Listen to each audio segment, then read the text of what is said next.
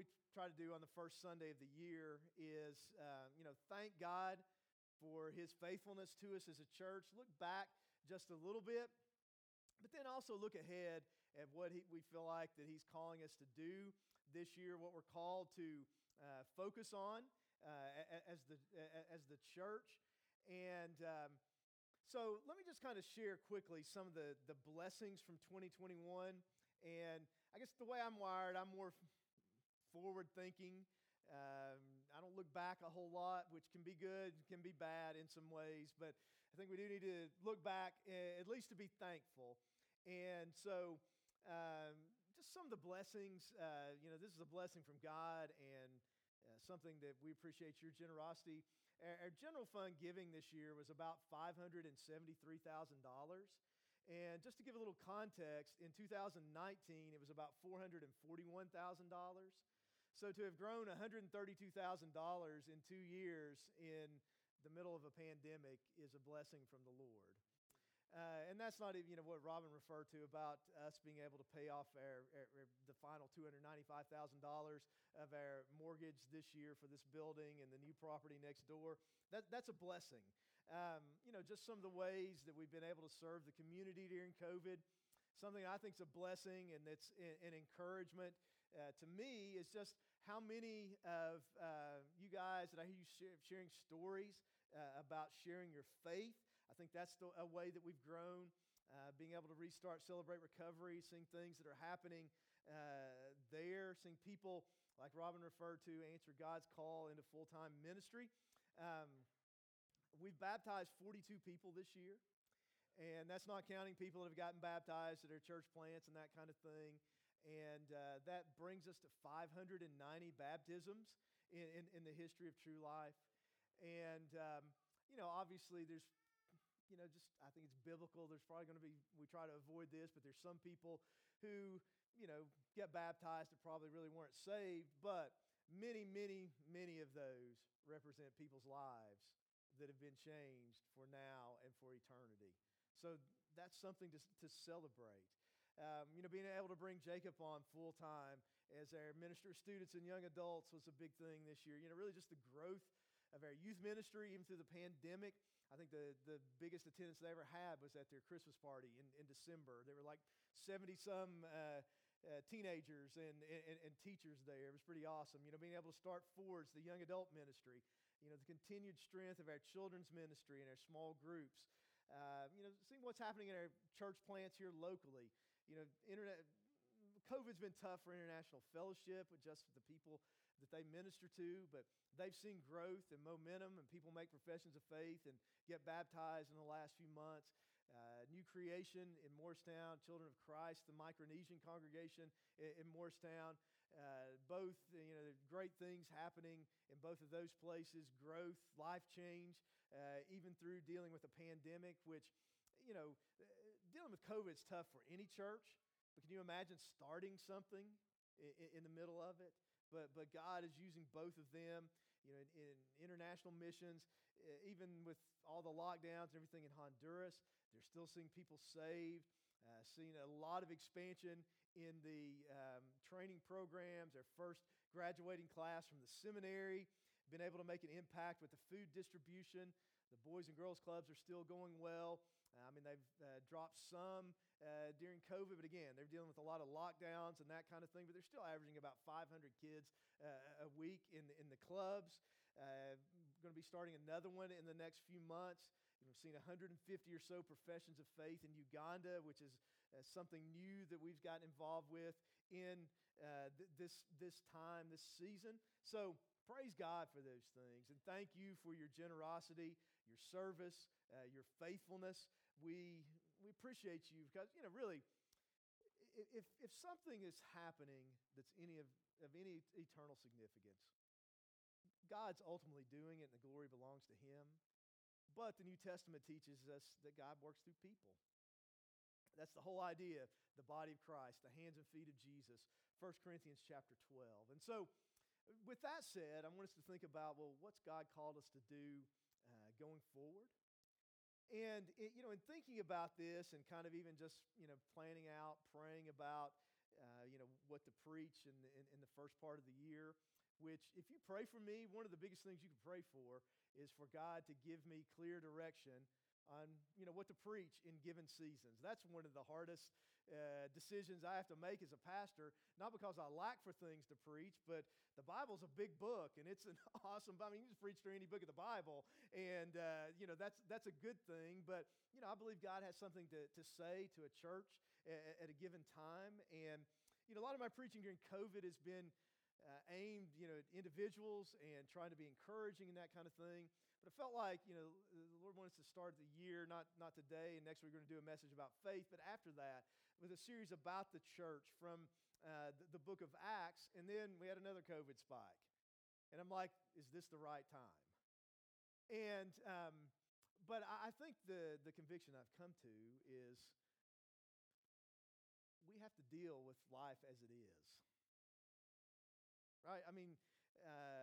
You can be idealist and wait for a perfect time all you want to, but you're never going to get anything done.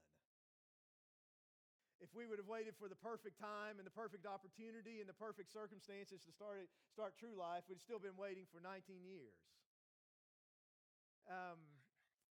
To just what Robin referenced, to go from nothing to what God's blessed us with now, just is a reminder to me that God's the one who provides, that nothing's impossible with the Lord. But the thing about it, and we're all wired this way. I'm wired this way. I'm not like a big risk taker or that kind of thing, which sounds kind of crazy when you planted a church. That's not how I'm wired. But the thing about it is, when we want to say we want to walk by faith, I think for most of us, me included, walking by faith means, okay, let's pray about it. If God does it, then I'll jump on board. But really, faith is taking steps of obedience when we don't know how it's going to turn out, trusting God to come through. And, what's God called us to do? But the reality is we can be idealistic all day long, but, things are what they are. And I don't know what's going to happen with COVID. Let's be honest. Nobody knows what's going to happen with COVID at this point. Even the people that are really the experts on it, they don't know what's going to happen because it's just such a unique, novel kind of thing.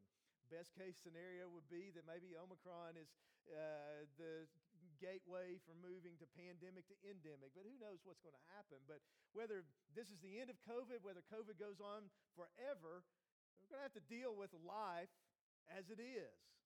We're going to have to minister with the world as it is. And there are bigger problems in the world than COVID. There's a lot of bigger problems in the world than COVID. And, the biggest problem in the world is sin. Because everybody's going to die because of sin.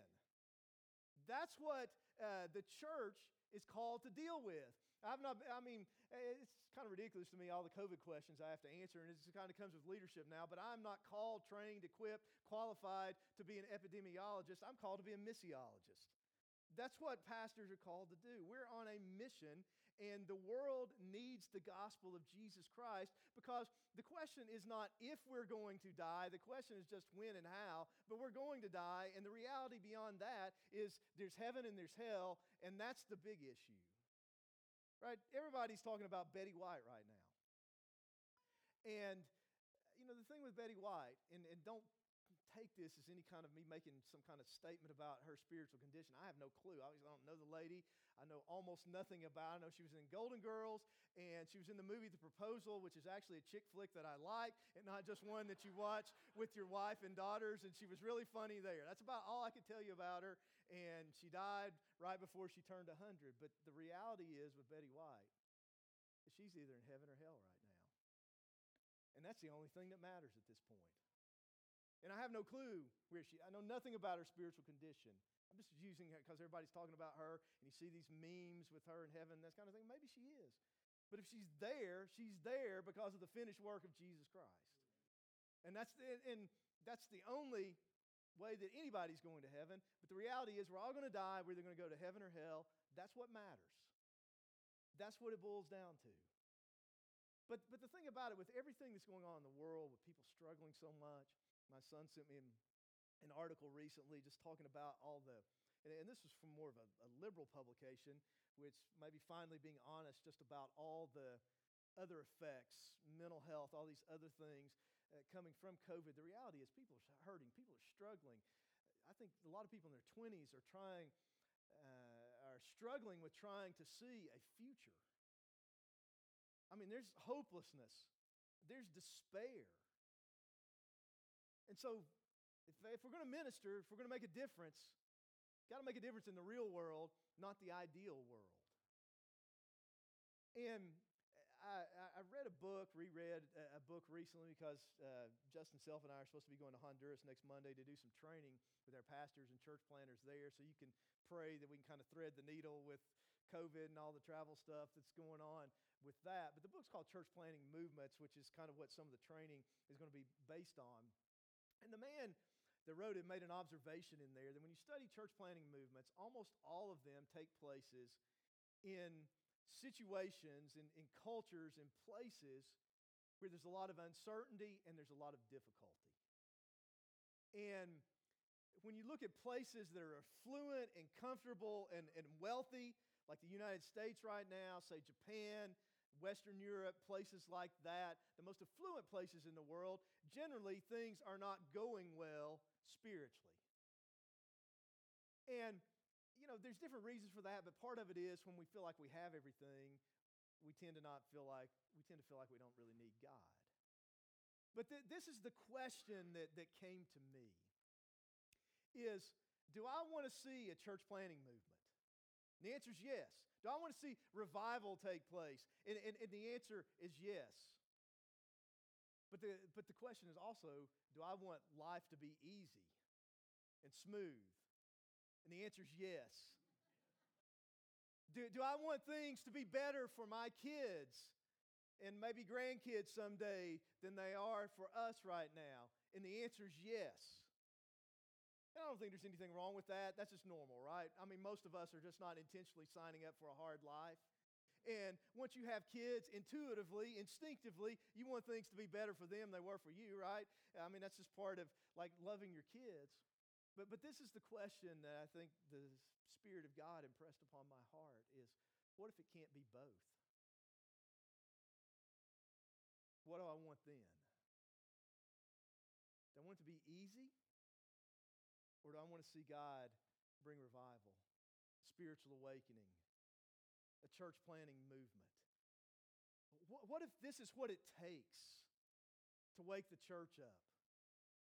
What if this is God's means of trying to help the world to see that life is fleeting and there's not really life apart from Him, and it's just sinking sand, to reference the scripture that Brett read, that we need a rock to stand on, or life's going to fall apart. What if that's what God's doing? Am I willing to deal with the difficulties of that in order to see the glory of God manifested and to see people's lives change? What if this is our moment as the church of Jesus Christ to step up and to be salt and light and to share the gospel and to make disciples and make a difference unlike has ever happened in our lifetime? Because to reference a question that I've asked us before is, if not now, when? And if not me, who? Because if something doesn't change, where are we going to be a few years from now? Where are we headed? And let's be real, we can sit back and we can whine about it, we can gripe about it, we can complain about it, we can post stuff on social media about it, or we can actually do something that makes a difference. I believe God is calling us as individual believers and as a church to live, to function in a way that makes a difference, not in our own strength, but in His strength. I hope, and we've seen God do some of this, but I'm praying that we'll see Him do a whole lot more. Ephesians 3:20, that now unto Him who's able to do immeasurably, exceedingly, abundantly above all that we could ask or think. To Him be the glory in the church by Jesus Christ to all generations forever and ever. I pray that God would do something through us that it can only be explained that He's done it. Exceedingly, abundantly above and beyond all that we could think or do. What's that look like? What are we going to focus on? Well, really, the mission of the church is the Great Commission, period. Any church. That's what we're called to. Now, maybe how you go about doing it, and I'll talk some about that in our context, looks different from church to church, but the one mission of the church, the only bottom line for the church, a church, any local church, is making disciples of all the nations. That's the number that matters. I mean, there may be some other numbers, attendance, giving, baptisms, people serving, those kind of things that maybe feed into it or a part of it. But really, the one question that we need to answer is what's the quantity and what's the quality of disciples that we're making? That's what I as a pastor and you as a Christian, we're going to stand before God and give an account of that someday. That's what it boils down to. So if you got a Bible, go with me to Matthew chapter 28. And we're going to look at the first 10 verses just to kind of root this in some context. And then we're going to look at the last 4 verses of the chapter to remind us of the mission that Jesus has given us as a church. And then just kind of want to flesh out a little bit about what that looks like for us going forward in the next several months at True Life. And then I want you to think about this question. What's my role in it? What's my part? What's God called me to do as a part of fulfilling this mission? So Matthew chapter 28. And of course, Matthew's one of the 4 accounts of the life of Jesus that particularly focus on his death and resurrection. They claim to be eyewitness accounts. Matthew was one of the disciples. He was a tax collector that Jesus called to follow himself. And of course, tax collectors, he wasn't like a priest. He wasn't like a Pharisee. He didn't grow up as a good religious boy. The Pharisees were like the lowest of the low in Jewish minds that day because they were tax collectors, right? They were taking their money, but then they were in cahoots with the Romans. So they considered them to be traitors, and they often lined their own pockets. But Matthew left all that to follow Jesus. And so he writes this. He says, now after the Sabbath, as the first day of the week, Sunday, began to dawn, Mary Magdalene and the other Mary came to see the tomb. And they were expecting to be able to properly anoint Jesus' body for burial and that kind of thing. But it says, behold, there was a great earthquake, for an angel of the Lord descended from heaven and came and rolled back the stone from the door and sat on it. His countenance was like lightning, and his clothing as white as snow. And the guards shook for fear of him and became like dead men. But the angel answered and said to the women, do not be afraid, for I know that you seek Jesus who was crucified. He is not here, for he is risen as he said. In other words, he told you this was going to happen, right? You didn't get it. He said they were going to crucify him. He says they were going to rise from the dead. It's happened. Now you need to see it. He says, come see the place where the Lord lay. In other words, you saw him get put in this tomb. Now go see that he's not there anymore. And then go quickly and tell his disciples that he is risen from the dead. And indeed, he is going before you into Galilee. There you will see him. Behold, I have told you. So they went out quickly from the tomb with fear and great joy and ran to bring his disciples word. And as they went to tell his disciples, behold, Jesus met them saying, rejoice. So they came and held him by the feet and worshiped him. Then Jesus said to them, do not be afraid. Go and tell my brethren to go to Galilee, and there they will see me. Now, let me say a little bit about this before we kind of move on and look at what Jesus commissions us to do. Christianity is unique from every other religion in some various ways. One of those ways is that it stands or falls based on the person and work of Jesus Christ. It doesn't stand or fall based on how well you follow rules or how well you follow the tenets, the teachings of the religion, or how you observe the rituals of it. It stands or falls on whether or not Jesus is actually the Son of God who died for our sins and rose from the dead. This is not presented as philosophy, as myth. It's presented as an eyewitness historical account. That means it's either true or it's false. It's factual or it's not. And let's be real about it. It's a crazy claim. I mean, if you're not a Christian, or, this is kind of a new message to you, that's one of the things you got to wrestle with. This is a pretty crazy claim that a guy rose from the dead. Like, you don't go to a funeral and expect to see somebody pop up out of the casket, right? And if you are a Christian or you've been at your church a long time and you've heard this, we don't need to lose the force of this. I mean, sometimes we can lose the force of something in the familiarity with it. It's a crazy claim. He was dead, and then he was alive. The tomb was empty. These eyewitnesses saw him. And again, it's true or it's not. You got to decide what you believe. But this is the point I want to make.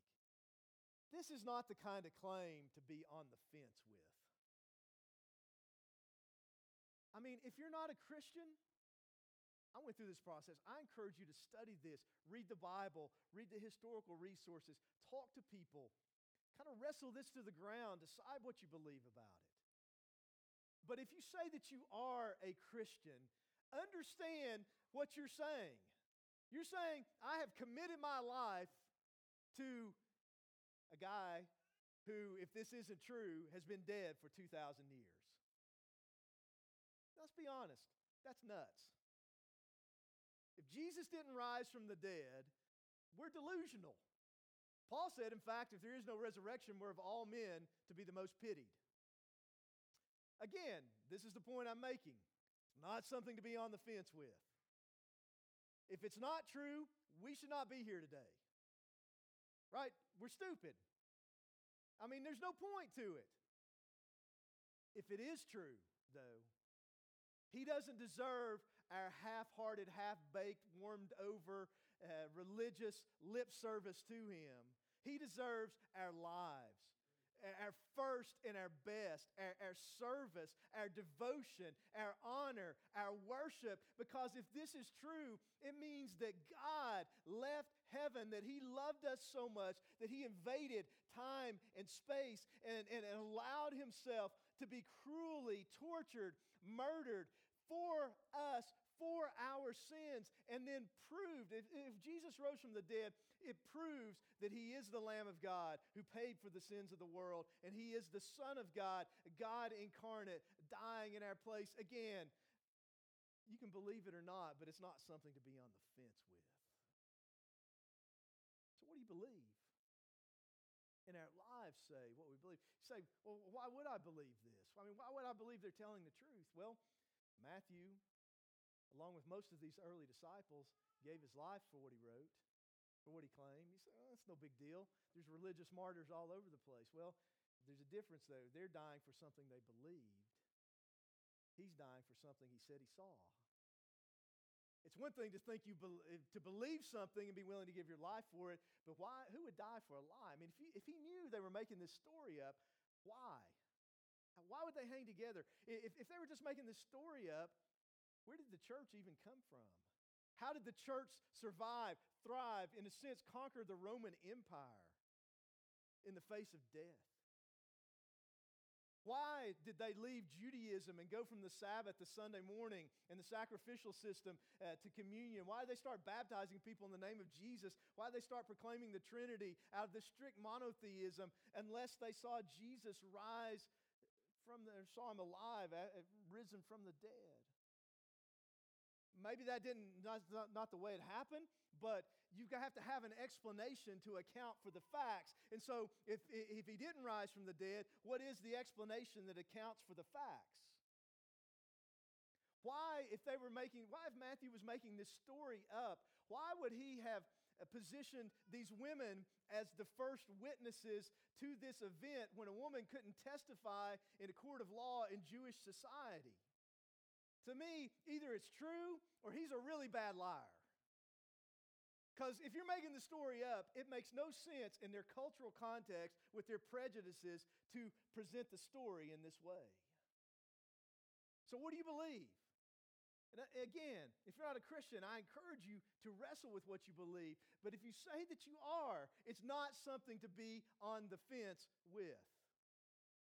Now, fast forward to verse 16, and it says, Then the 11 disciples went away into Galilee, which is what Jesus told them to do, to the mountain which he had appointed for them. It says, when they saw him, they worshiped him, but some doubted. They saw him alive after he had been dead, but some were still doubting. You're saying faith is not ultimately about intellect or experience. Faith is a matter of the will. And if we don't want to believe something, in other words, if you don't want to surrender your life to Christ, you can find a reason not to. But let's be honest about what you're doing. Let's not say it's because there's all this evidence against it. Let's say it's I want to live my own life instead of letting Jesus have control of my life. Because biblically, that's usually the reason. Notice what it says, verse 18. It says, Jesus came and spoke to them, saying, All authority has been given to me in heaven and on earth. And if you rose from the dead, you have all authority in heaven and on earth. And if Jesus has all authority in heaven and on earth, that means, if that's true, that we have one of two choices. We can bow before him, submit to him, or we can rebel against him. Did he rise from the dead? That's the one question in life that matters. To me, how you answer that question answers pretty much every other question for you. If Jesus rose from the dead, I'm going to go with the guy who rose from the dead. If he didn't, we got to go figure life out on our own. But he says, all authority has been given to me in heaven and on earth. Go therefore and make disciples of all the nations, baptizing them in the name of the Father, the Son, and the Holy Spirit, teaching them to observe all things that I've commanded you. And lo, I'm with you always, even to the end of the age. Based on this, our mission statement at True Life is to meet people where they are, help them become fully devoted followers of Christ. When we talk about being a disciple, that's what we're talking about, is a fully devoted follower of Christ. That's our mission as the church, making fully devoted followers of Christ. So as the church, what we're called to do, you see, there's one command here. It's to make disciples. There's three participles that modify that: go, baptizing, and teaching them. So as the church, we're called to go and proclaim the gospel, baptize the converts, help them to get folded into the life of the church, and then teach them the Word of God, and not just in an intellectual kind of way, but teach them to obey God's Word so they can grow into the image of Christ. That is what we are called to do. It means then that a Christian is someone who has heard and responded to the gospel in repentance and faith toward Jesus Christ, has been baptized as a public confession of his or her faith, and then is now learning God's Word and seeking to put God's Word into practice in his or her life. That's what it means to follow Christ. It doesn't just mean I prayed a prayer, walked an aisle, that kind of thing. We're called to make disciples, not converts, not religious people. We're called to be fully devoted followers of Jesus Christ. And so, if you're not a Christian, I urge you to take the step of repenting and placing your faith in Christ. If you've done that, but you've never been baptized, according to what Jesus would say here, your next step is to be baptized as a public witness to your faith in Christ, and then to be discipled and to learn, to grow, to learn how to apply it. For us as believers and us as a church, again, we're called to spread the gospel, baptize new believers, help them to grow in their faith, equip them where then they can repeat that process over and over and over again. And see, here's the thing. We're not a church of programs. I'm not coming to you with a whole bunch of new ideas this year. I'm coming to you saying we need to keep what we've been doing and trying to make disciples of Christ, just do it more and better. That's what our focus is going to be. You know, one of our core values says we impact the world through multiplication.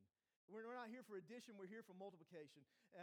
We train the next generation, equip pastors and missionaries, and plant churches in the United States and around the world. It's about multiplication. There's a book about that by a guy named Dave Ferguson. It's called Hero Maker. And really, however many years God gives me to serve Him, that's the goal of my life, is to be a hero maker with as many people as possible, make as many disciples as possible, raise up as many servants of the Lord, as many pastors, as many missionaries as possible, so that multiplication can take place here and around the world, because that is how the world is going to be changed, through the gospel of Jesus Christ getting into people's hearts and getting worked out in their lives, and people being raised up, and then people doing that with other people. Listen, we need better politicians, and we need better economists, and we need better scientists, and all these other things. But ultimately, the heart of the problem is always a heart issue, because at the root of the problems in the world is sin. So that means the answer has to be a heart answer, and only the gospel of Jesus Christ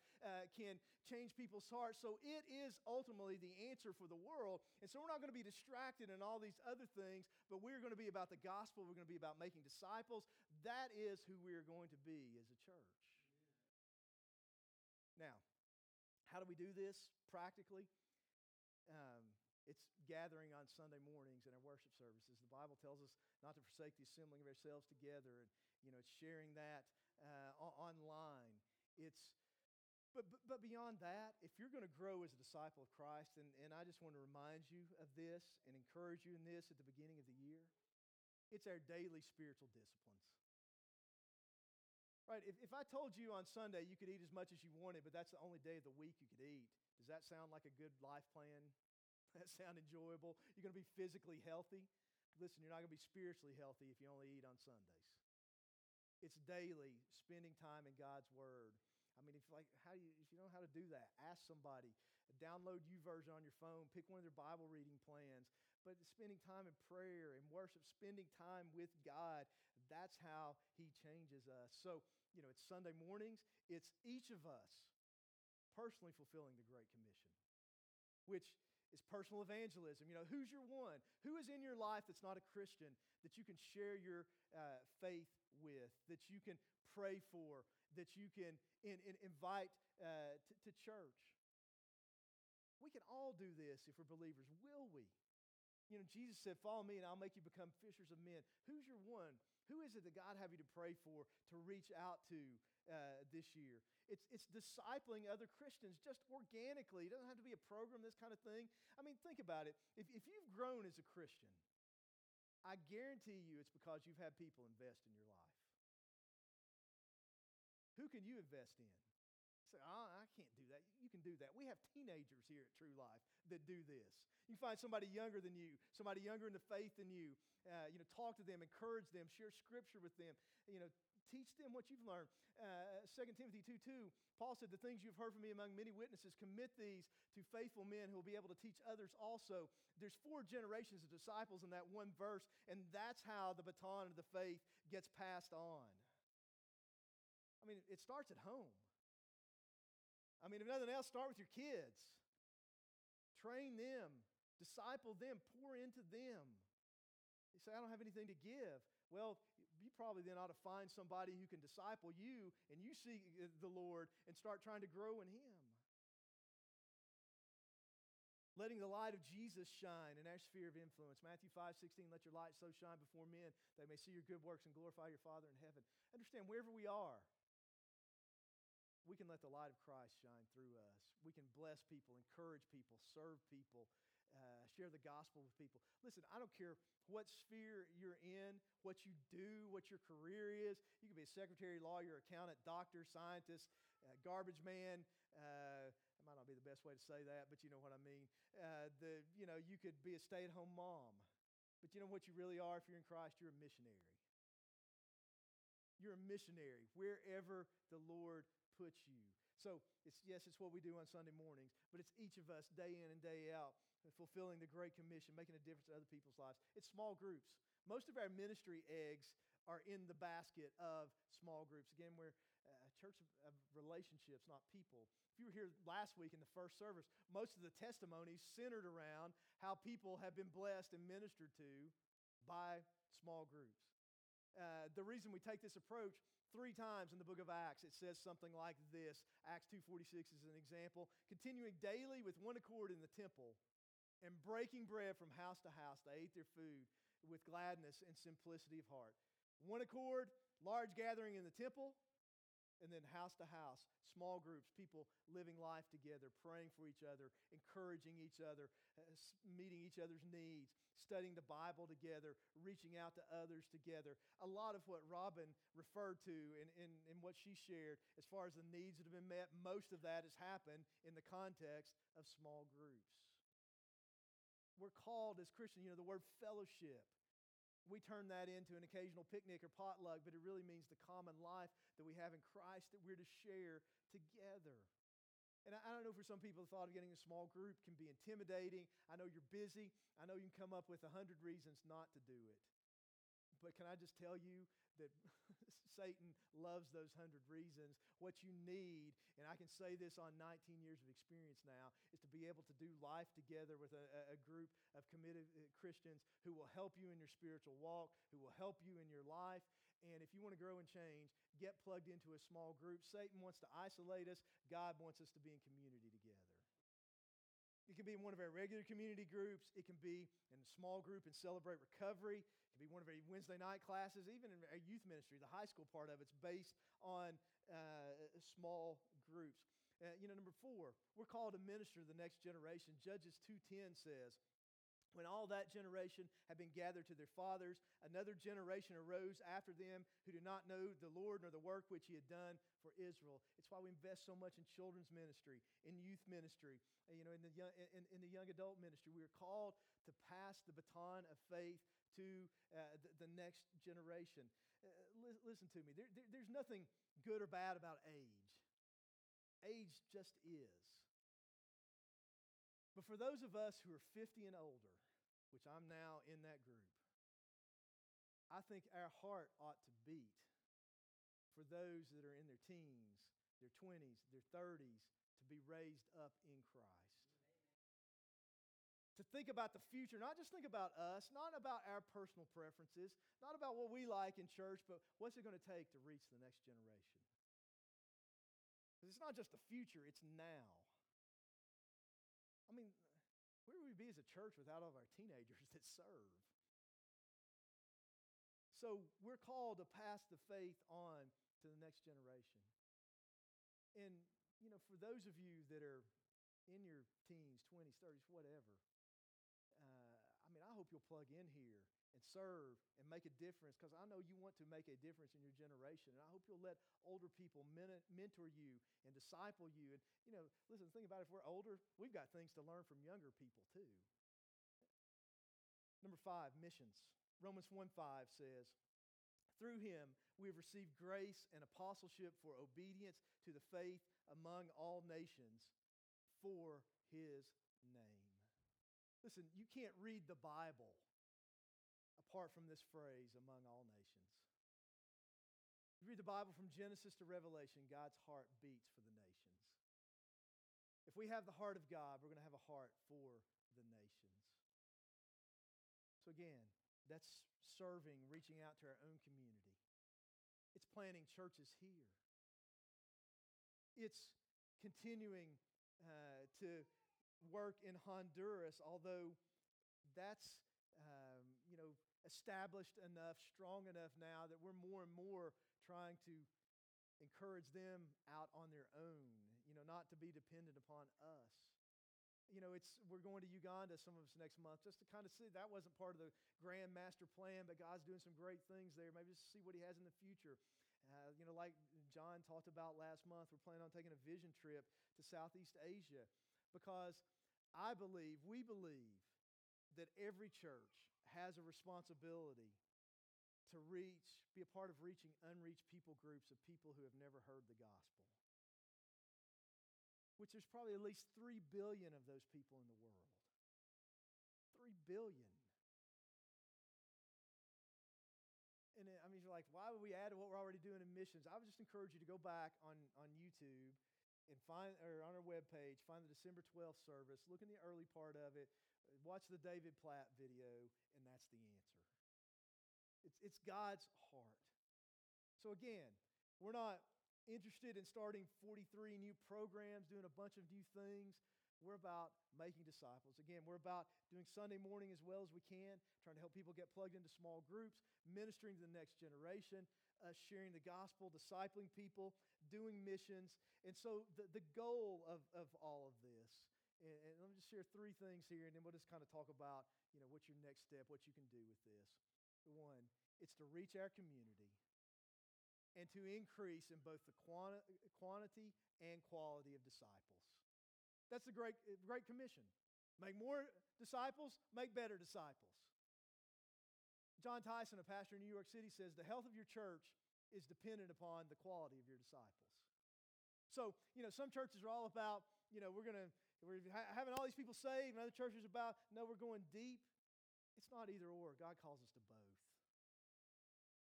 We're called, though, to reach our community. There are deep, desperate needs in our community. I'm from Morristown. I grew up in Hamlin County, which is actually where we live on the west end of Hamlin County. We moved away to North Carolina for 3 years, pastored in Maryland for 6 years, came back to start True Life. And I've felt like ever since we've been here that Jefferson County is something, relative to the area of the country we live in, something of a spiritual wasteland. If you look at the numbers, I believe I don't have time to develop it, but I believe it's factually correct. We're called to make it a better place. We're called to make a difference for the kingdom of God. Second, if we do that, if we make more disciples, better disciples, if we grow, the byproduct of that is at some point having to add a third service.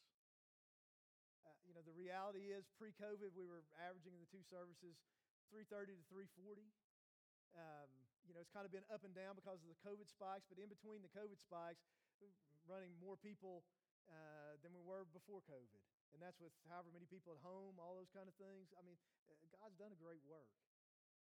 At some point, somewhere between 400 and 500, I don't know exactly what the number is, we would have to add a third service, have to do what it takes to do that, have to add staff, eventually build.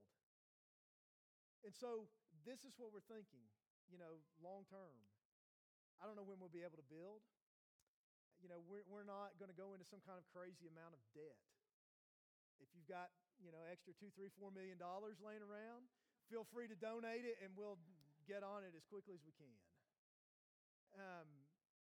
So again, we're not going to rush into anything, but at the same time, we're not just going to sit around and wait for it to fall out of the sky either. So we feel like, there's some basic proactive steps we need to take. If you were at the annual meeting, you've heard this, but we had some basic site plans drawn up by an architect this year. Next year, we put in the budget to do some building designs. And then there's something I need to announce this to you, and this is kind of relates to why we even had the site plans done to start with. But the man who owns the property in front of us, his name is Bill Barkley, approached us this summer about a property swap.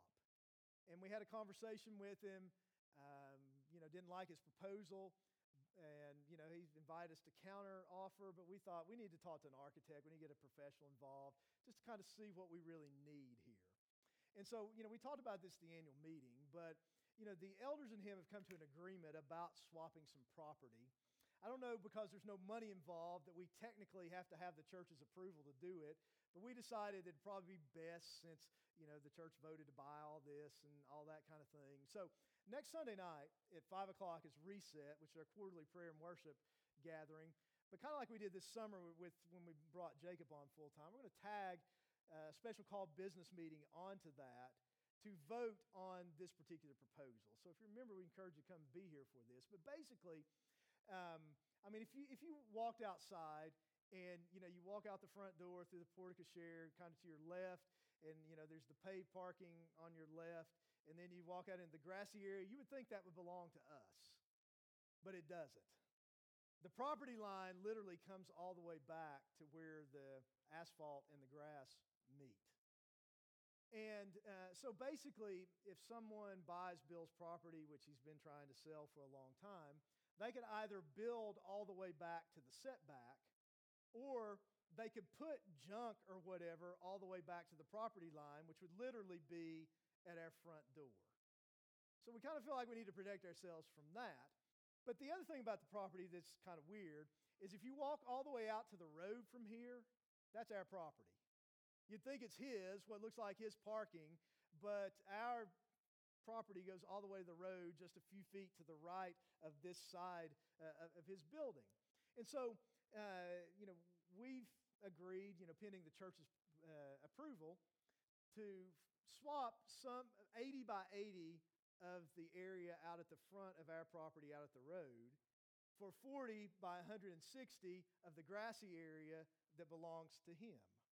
What this would enable us to do is, one, again, protect ourselves from somebody buying it and being able to do stuff, all the way back to our property, stuff we don't want right outside our front door. And then two, according to the architect, it would enable us, when we do build, and if you want to put those slides up, Ryan, these are the site plans we had drawn up. This is with the current property we have, building an addition over to the side. If you go to the next one. And this is if we, which was what we're trying to do, acquire all the grassy area. We don't have that agreement in place. But with us acquiring part of the grassy area, like I said, we can protect ourselves. But with 40 feet, it's enough to build a 2-car driveway where we can connect the 2 entrances and, connect the 2 parking lots and that kind of thing and flow the traffic through that way. So, we're think we should do this to kind of look ahead for the future.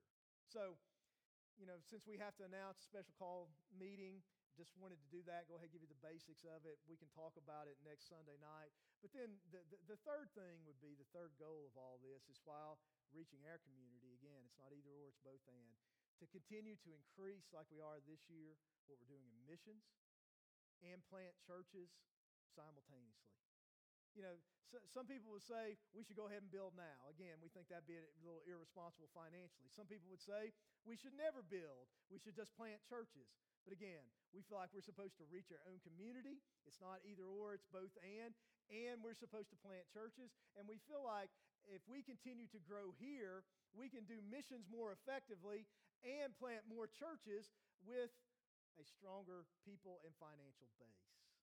See, like if we wanted to plant a church right now, to do it effectively, you probably need to send out 50 to 100 people. That would weaken us here, and I don't think you weaken one thing to build another thing. That doesn't make sense. But if we had 5, 6, 800 people, pretty easy then to send out a corps of leaders to go plant a church. So it's both and, it's not either or. So again, we just feel like it's wise at the beginning of the year just to lay out what we feel like God's calling us to do. So if you're a member of True Life, this is the plan. If you're new, if you're considering, is this my church or not? This is who we are. You have to decide prayerfully under the leading of the Holy Spirit, is this where I fit? If you don't, that's great. You need to be in some church somewhere. That's biblical. Whether or not it's here or somewhere else, that's something God has to lead you in. But we want you to know who we are up front. And if you feel like that's here, we'd encourage you to go through Discovering True Life class or membership class and make sure, if you feel like, hey, this maybe doesn't fit for me, let us know that. We'd be happy to try to help you find a church that would be a good fit for you. And I completely, 100% sincerely mean that. We want you to be where God wants you to be. We trust that He'll have True Life, the body made up of the members, that He wants to be members here. But again, if you're a believer, biblically, plug in somewhere. Serve. Use your gifts. That's biblical. Again, where it is, I can't tell you that, but it is biblical. So what's your next step? Maybe for some of you, it's talking to somebody about becoming a Christian. Maybe for some of you, it's getting baptized because you know Jesus, but you need to take that step of obedience to do what the Bible says and making it public. Like I said, maybe sign up for the Discovering True Life class. Maybe for some of you, you need to get plugged into a small group, or you need to start leading a small group. Maybe it's signing up for a discipleship class to help you grow. Maybe it's serving. If you're not serving, if you're not using your gifts, you're missing out and we're missing out because God's given you something to share with the body of Christ. That's what Scripture teaches. I'd ask all of us to commit to pray in Ephesians 3:20 prayer that God would do something just way above and beyond what we could ask or imagine. So, this is how we're going to close. Remember where I started asking you either to text TLC Serve to 94,000, whether you're here or online, or to take that response card. And I just want to ask you to either get your phone or that piece of paper out right now and just take a minute. If there's something that God is leading you to do, just to take that step. Or, again, you're not really committing to anything by filling this out. You're just saying, hey, I'd like some more information, I'd like somebody to talk to me. I might want to take a next step here. I mean, there's no pressure, but if there's something you feel like God's put in your heart and your mind, I encourage you to let us know. And so, again, if you're doing the digital version, just text TLC Serve to 94,000. Just follow the prompts. You can submit it that way, and Andy will get it. We'll follow up. If you're doing the paper version of it, in a couple of minutes after I pray, a greeter's going to come around and collect them. Or if you're not finished, you can put it in one of the offering boxes by the door, give it to one of our staff. You can bring it back next week when you think or pray about it. But, there's some things on here, decisions. I trusted Jesus as my Lord and Savior. I'd like to talk to somebody about becoming a Christian. I'm interested in being baptized. If you need to talk about that, let us know. If you're interested in learning about getting plugged into a small group, check that blank. If you're interested in learning more about True Life, figuring out for sure if this is your church or not, let us know by checking the blank about the Discovering True Life class. If you're interested in one of these Wednesday night classes, getting plugged into a discipleship group like that, you can check one of those blanks. If you're interested in serving, there's a section there with ministries. And again, you're not signing up for anything. You're just saying, hey, I'm interested in learning more about this. If you're interested in being a part of the Honduras team, June 20th to 27th, on January the 12th, like one night, about 2 hours, we do some special discipleship classes. One of them spiritual maturity, one of them spiritual gifts about serving the Lord, one of them about evangelism, sharing your faith. If you'd like kind of a crash course, a basic introduction to one of those areas, it's a great way to do it. And I know sometimes with schedules, it can be hard to commit to a 10, 12-week kind of thing. You can commit to one night, and you'll get a lot out of these classes. If you got a prayer request, question, there's a place to put that. But again, if there's something God's put on your heart, I'd encourage you just to take the time to fill that out in one of those methods. If you got questions, you want to talk, feel free to come see me afterwards, or Pastor Phillips out in the lobby. But let me pray for us.